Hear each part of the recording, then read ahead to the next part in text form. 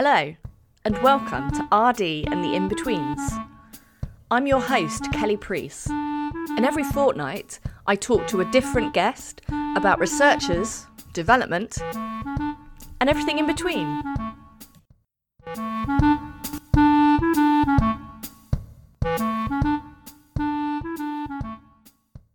Hello, and welcome to the latest episode of RD and the In-Betweens. It's Kelly Preece here, and today I'm delighted to be bringing you an episode about non-traditional research. So approaching research and research methodologies in non-traditional ways, the benefits, the challenges. So I'm delighted to welcome Lizzie Hobson, who is a PGR in geography. Lizzie, are you happy to introduce yourself? I'm Lizzie Hobson from the geography department here at Exeter. I'm a PhD student in the final kind of throes and stages now. So I'm spending most of my time writing up. So I guess now I would call myself a cultural geographer. So that means I'm mostly interested in the development of landscape theory and geography, and perhaps more broadly about geographies of writing, kind of effectivity and performance. Brilliant, thank you. So what we're going to talk about today is quote unquote doing non-traditional research. So to kind of unpack that a little, can you talk about how your research breaks the kind of traditional mold of what we expect research to look like at doctoral level?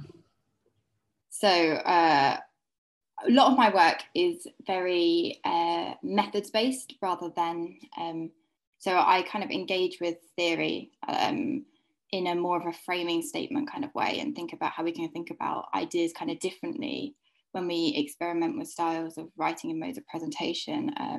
I guess in the simplest sense, my project is about therapeutic landscapes and encounters, to think about the therapeutic as kind of residing more in the encounters between bodies and landscapes and in embodied practices. The problem with some of this research is that it puts forward this kind of, and this is me speaking in a general sense, an argument that's led to what we can call the medicalization of landscape and nature. I try and open up what we might judge as having kind of restorative or recuperative qualities and what recovery might mean. And I'm particularly interested in how creative practices might open up some of these spaces and address some of these questions in more open-ended ways. I guess it's probably quite useful to go through an example of my work. So for part of my project, it's kind of laid out into three. I got a really good opportunity to go to Ithaca, which is a small island and part of Greece. It's not a traditional health pilgrimage site in the way Lourdes might be, but it is kind of a health landscape of sorts. But its kind of ties with these ideas of the therapeutic come from kind of its Greek mythology. So I didn't do Latin or Greek in school, so I was kind of really unfamiliar with these ideas before I got to Ithaca. But Ithaca is supposedly the home of Odysseus, who is kind of thought to have spent this 10 years mega journey battling sea monsters and going through all kinds of mental torment just to kind of return to his beloved homeland, Ithaca. And because of this, and with the help of the poet C.P. Caffrey, who wrote this famous poem Ithaca, for many, Ithaca has come to symbolize this kind of legendary journey that every person makes through life as they look for their own kind of personal Ithaca. And it's become this metaphor for a kind of supreme goal, this kind of sweet homeland where you'll find your kind of internal calmness and satisfaction. When I was in Ithaca, I was lucky enough to spend some time with an archaeologist who took me to Homer's Palace, Homer's School, which is also thought to be the ruins of Odysseus's palace. And the thing is, when you go there, you expect this kind of super grand place, like ticketed off, kind of all official, like English Heritage or National Trust, what you see with them. But when I got there, it was kind of none of that. And I was really super glad to have my guide, because I wouldn't have known what I was looking at. there's basically one kind of placket saying you'll enter this site at your own risk, as it wasn't stable, but nothing telling you what you were looking at. So I kind of started thinking about these kind of grand myths and legends, and standing amongst this place that was kind of full of rubble. And I started experimenting with knitting as a practice. I don't know if you know those kind of old school geography diagrams where you get those different layers. So like sedimentary layer, and then you've got the granite layer that's a bit harder and sits on top and lasts a bit longer. And I think it's probably actually the other way around. But I was thinking about knitting a bit like that. So knitting as kind of a way to bring the landscape's kind of absences and presences in gaps into life. So when I was there, I was kind of interested in the materiality of the place that was kind of caught up in this very real process of erosion. Lack of funds have kind of stopped any kind of archaeological work, and nothing was kind of roped off in the way Stonehenge was. When I was talking to my friend and my participant before I went out on this trip with the archaeologist, her partner actually knew the site I mentioned, because he was like, oh yeah, I've been there. I do rock climbing and kind of parkour there as a substitute, because there's no gyms, you know, it's a site for outdoor exercise for him, which is kind of real madness when you think about heritage site regulations kind of here in the UK.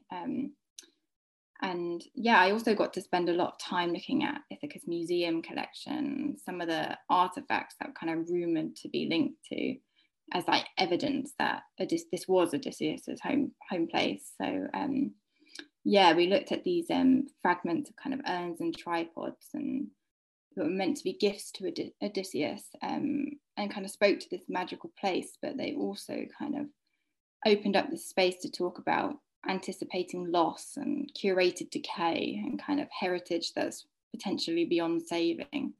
So kind of through the process of knitting and forming and reforming the landscape, Ithaca kind of became for me not just about this magical tale, but about visible mending, decision making in uncertain times, and ideas about unbuilding in the process of preservation.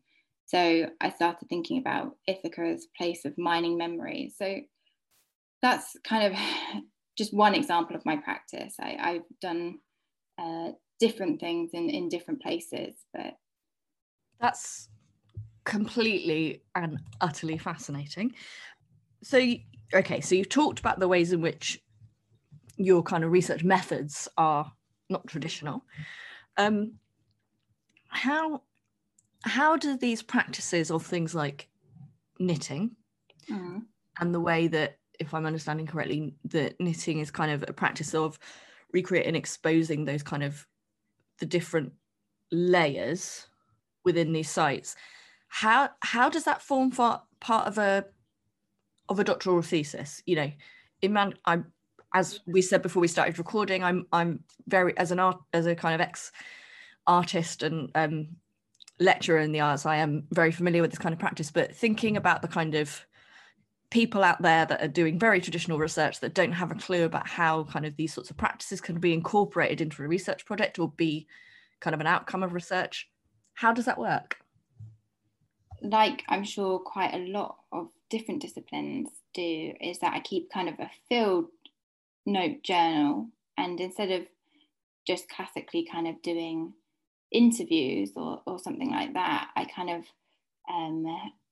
I do a bit of that as well, but you know, and I keep a diary, but I also do like lots of sketches and things out in the landscape and things like that. So like anyone else, I then write it up when I get back, and I make it a lot more kind of padded out and kind of impressive. So it goes alongside a text. So in the case of the knitting, I kind of I write a conceptual thing about ruins and kind of ruination as like an essay format, and then I also present my knitting alongside that in that kind of works in photograph form.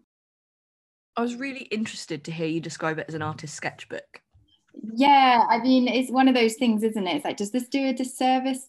That's what one of the things my supervisors said. And I think no, like it's probably the best way of encapsulating it. It's almost more like a magazine than a traditional magazine. Again, it's probably the wrong terminology, but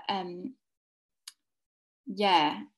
So I have a lot of, I link back to the academic literature, but for me, I'm not practice based.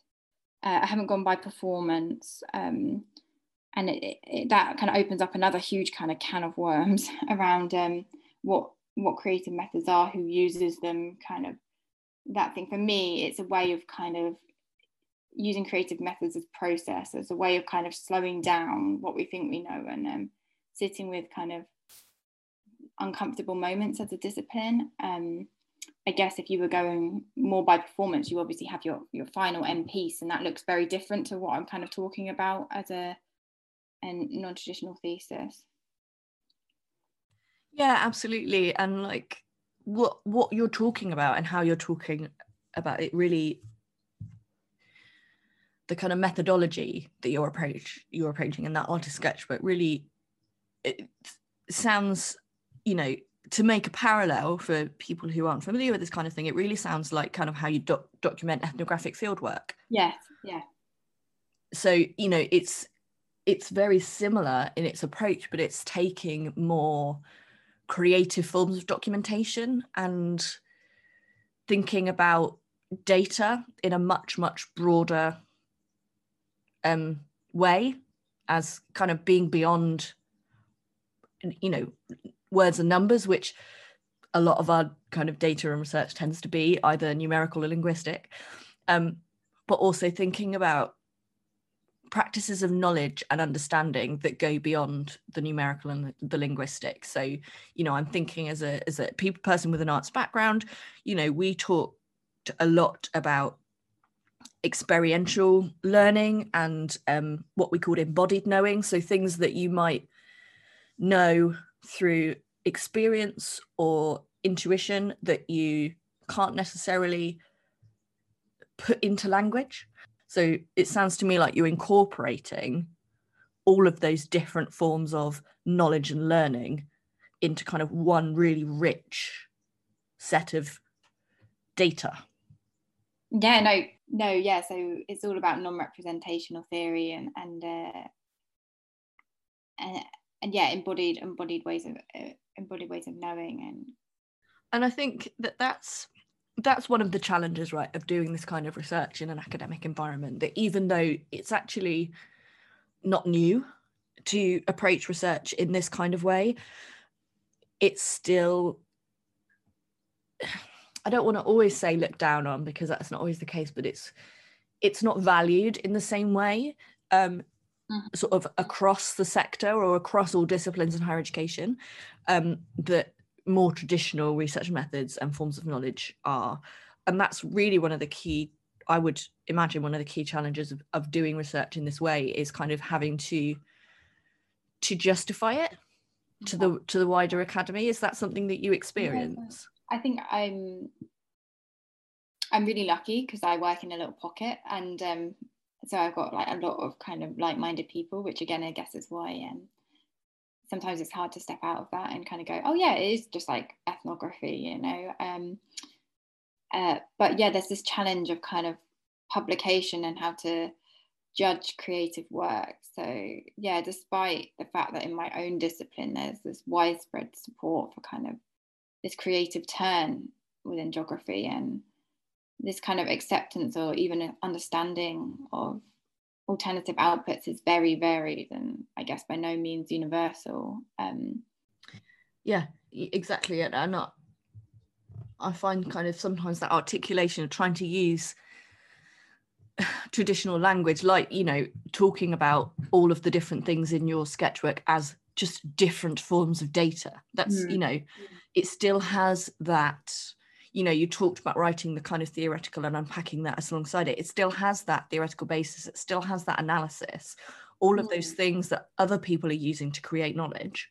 Yeah, so whether you're in politics or whether you're in engineering, you're still doing collecting data, interpreting and analysing it, and you are very much doing that. You're just doing that in a different way.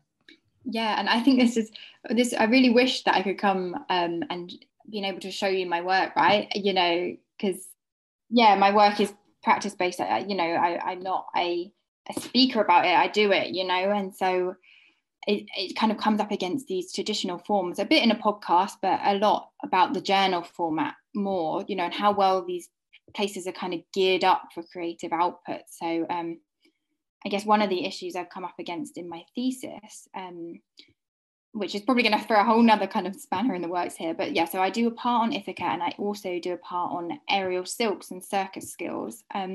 So I'm interested in video and movement, bodily movements in landscape.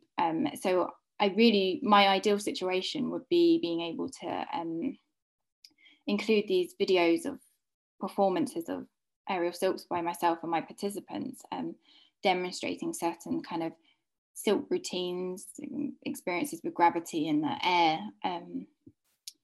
But the traditional kind of Word document doesn't really have this capacity. So at the moment, I'm kind of working with including a load of visual, like screenshots, stills from these videos, kind of laid out like that old school kind of camera reel. But ideally, I would be able to actually include video, or someone read a paper, they'd be able to see the video instead of having to do the follow this link, you know, disruption. So it's imperfect, and it's an imperfect option. So we talked about the challenges. Let's flip it on its head. What are the benefits of approaching a research in this way? What are the benefits to the research, you know, on a kind of theoretical basis, but what are, for you as a researcher, the benefits and the development opportunities and the joys of doing research in this way? I guess for me, and I guess this is like quite a personal thing, is that it's about doing something that you love. That sounds so like super cheesy, and I'm going to get even more cheesy because maybe it's because I'm getting to the end of my PhD. My partner's just finished and he's looking for jobs, and sometimes, yeah, my PhD is a gift, right? I get to spend 4 years of my life doing something that I enjoy and I want to do. And I'm very lucky that I got to write my own PhD and that I'm funded. So I'm aware that I speak from a bit of a privileged position here. But yeah, I don't think, despite all of the stresses that we've kind of talked about, that I could have done my PhD any other way and kind of felt happy and true to myself, and like I was really doing something worthwhile. So yeah, I'm very aware that sounds very idealistic. I kind of spent so I've done creative methods all the way through my undergrad and masters. I'm very lucky that I kind of fell on my feet and that Exeter is a real hub for it in geography.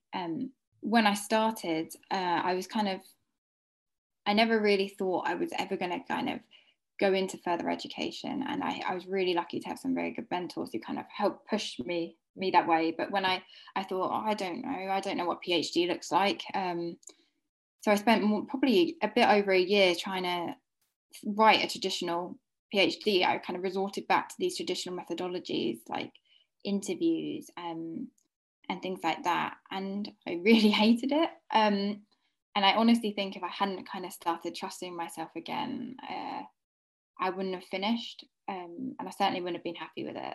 So yeah, I think it was a necessity for me.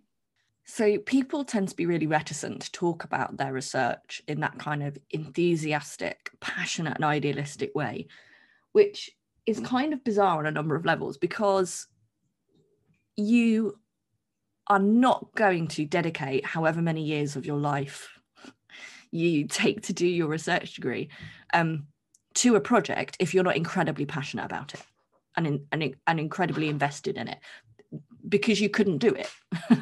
You know, so and also what we respond to when people talk about their research is their enthusiasm and their excitement. You know, that's the thing we respond to as human beings. Obviously we respond to the content, but if someone's talking to you about their research and they sound really bored, you don't pay attention. And it's really lovely to hear you talk about your research in that kind of enthusiastic and passionate way, because doing a research degree is hard. Like, not trying to sugarcoat it, but there are some things about it that are wonderful and positive, and that kind of enthusiasm and passion is one of them. So what I like to do to wrap up is ask people to offer some advice based on their experience. So basically, if people are, looking at doing or have just started doing a research degree that involves these kind of creative methods, what advice would you give them based on your experience? What did you wish you knew when you started? Yeah, so I guess from my kind of experience, I would say that you probably have to compromise. Compromise is probably the wrong word here, because if you're going to do something so bold, then you need conviction. But I guess what I mean by compromise is that if you're going to experiment with styles and kind of modes of presentation, then you kind of have an obligation to your reader to help them get where you're going. So for me, I have a framing statement that does a bit of this kind of donkey work. It kind of acts a bit like like what I was kind of saying in the beginning, like I couldn't have started talking about my methods if I hadn't started situating them somewhere about within the therapeutic landscapes literature. So I love creative writing. That's my kind of niche, which I go from there. I always start with creative writing. But for me, I had to kind of come to terms with the fact that there's going to be some bits of my thesis that are not so beautifully written, because there are times when I'm going to need to hold my hand. I need to put interludes between my pieces, because, we jump from Ithaca and then we go to circus skills, right? So yeah, compromise in a sense. And I guess I'd also say that there's a need to take real care, and I guess first picking your supervisors, but then also picking examiners who kind of see where you're coming from and see the value in your work.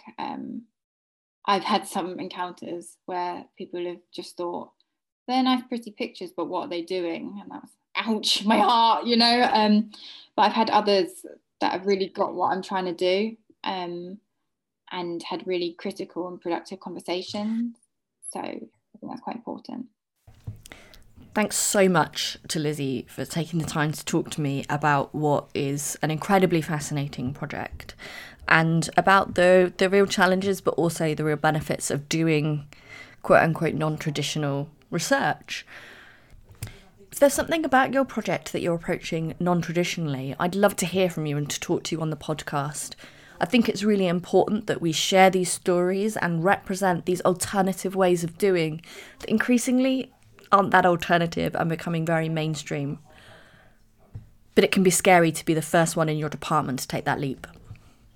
And that's it for this episode. Don't forget to like, rate and subscribe, and join me next time where I'll be talking to somebody else about researchers, development, and everything in between.